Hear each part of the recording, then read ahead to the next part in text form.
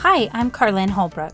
I'm a John Maxwell Team certified coach, teacher, trainer, speaker, published author, and influencer with more than 25 years of global leadership experience. If there's one thing I've seen firsthand time and time again, it's that the best leaders inspire others to follow their purpose and their passions, while the influence of a bad leader can literally tear down people's potential. Join me for a few sips of leadership tips that will help you become a better leader by first conquering the hardest person to lead, you.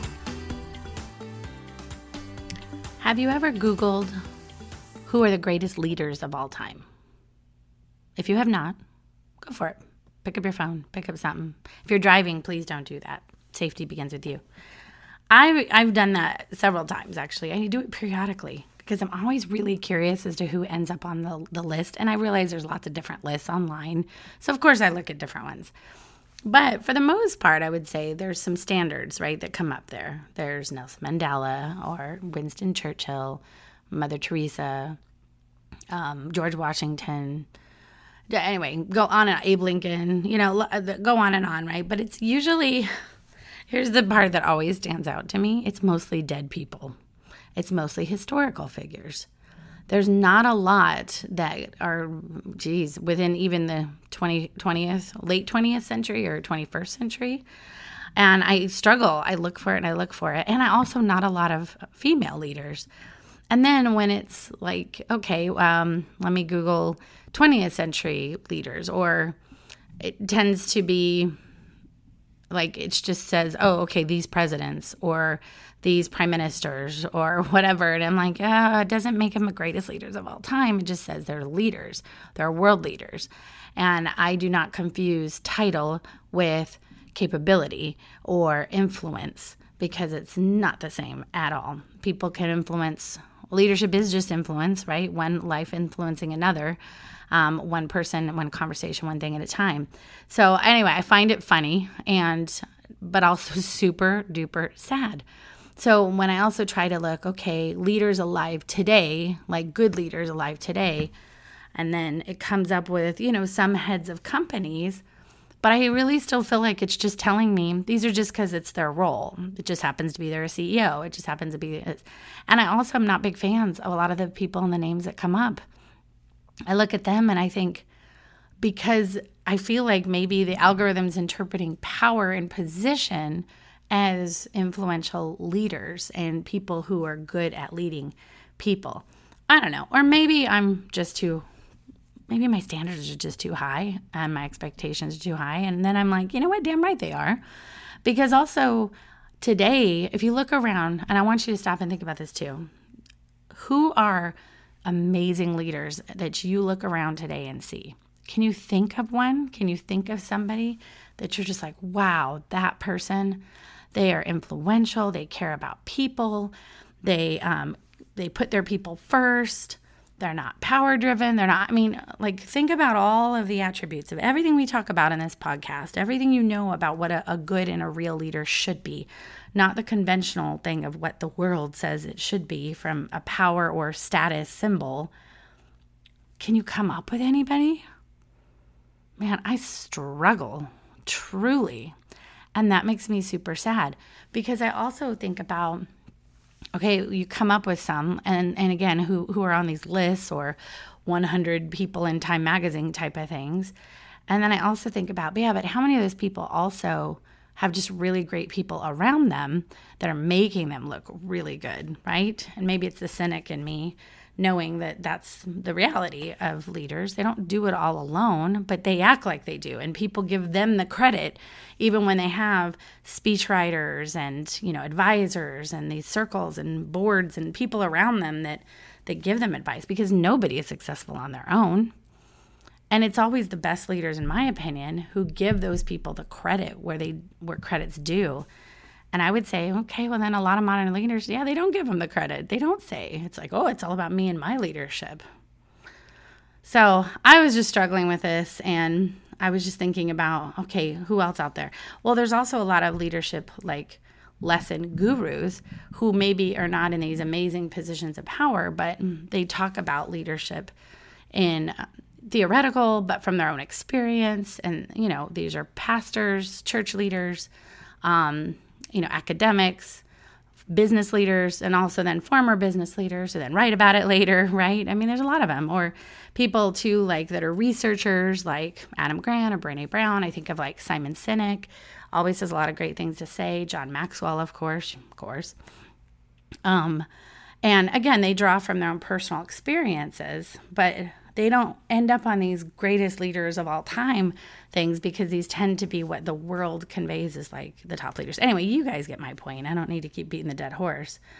But I find it interesting, and I also find it like, wow, we have a serious leadership gap, I believe, in this generation, the ones that are alive here now, and also the ones coming in.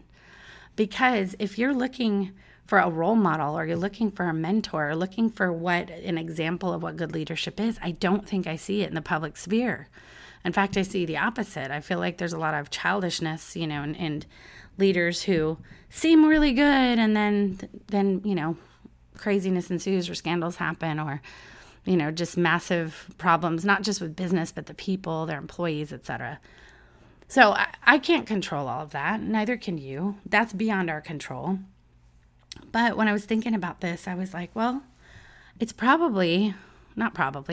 it's what is in our control is our own behavior, our own leadership. And again, you don't have to aspire to be, the incredible, like a world changing, I want to be on the Google list. That's not the goal. The goal is to be a great leader, a leader who impacts in meaningful ways, one person at a time. And to me, those are what end up being the best leaders, because those are the people who are going to leave the lasting legacy, not somebody who maybe just climbs a ladder for the power of it all. And even if they are on the Google search or in history books, doesn't mean necessarily they were always the best leader, the most influential, and made a difference. It doesn't mean they didn't either. But again, when I start seeing like in this century and this year, and we're starting to see a real decline in leadership as a value, then it's all of our jobs to step up and say, no, that's not right. We're not going to teach our teams that. We're not going to be that. And we are going to start here and now with our circle of people where we can influence. And I'm going to give you some sips to get you on a start with that. All right, first sip. First, you got to self-request. You got to ask yourself, like truly have a conversation with yourself. What makes a great leader and why?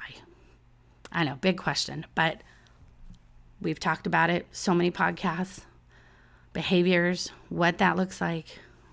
You need to define it for you, though. Write it down and truly answer the why question.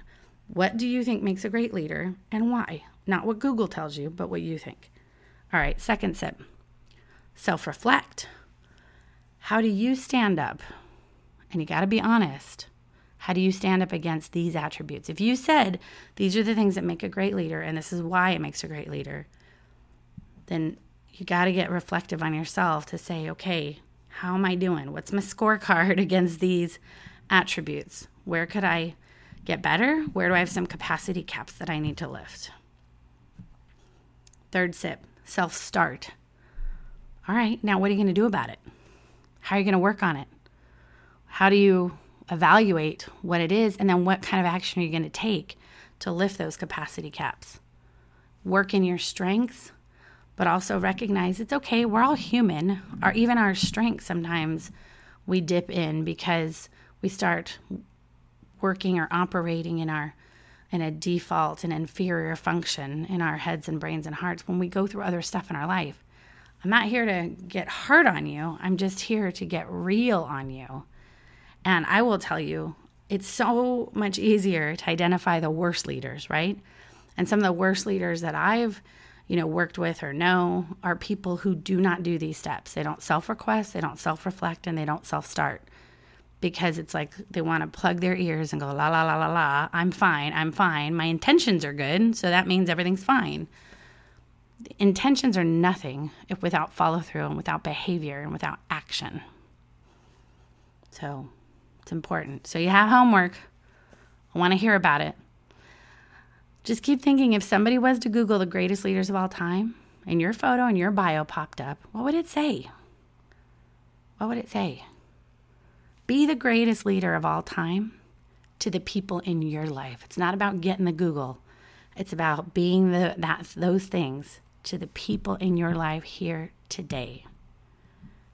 You have the power to make a difference, one life at a time. Thank you for having a cup of coffee with me. For more sips and tips, connect with me on social and follow Leader Sips on Facebook, Twitter, Instagram, and Pinterest. And don't forget to visit my website, carlynnholbrook.com. Until next time, keep on brewing.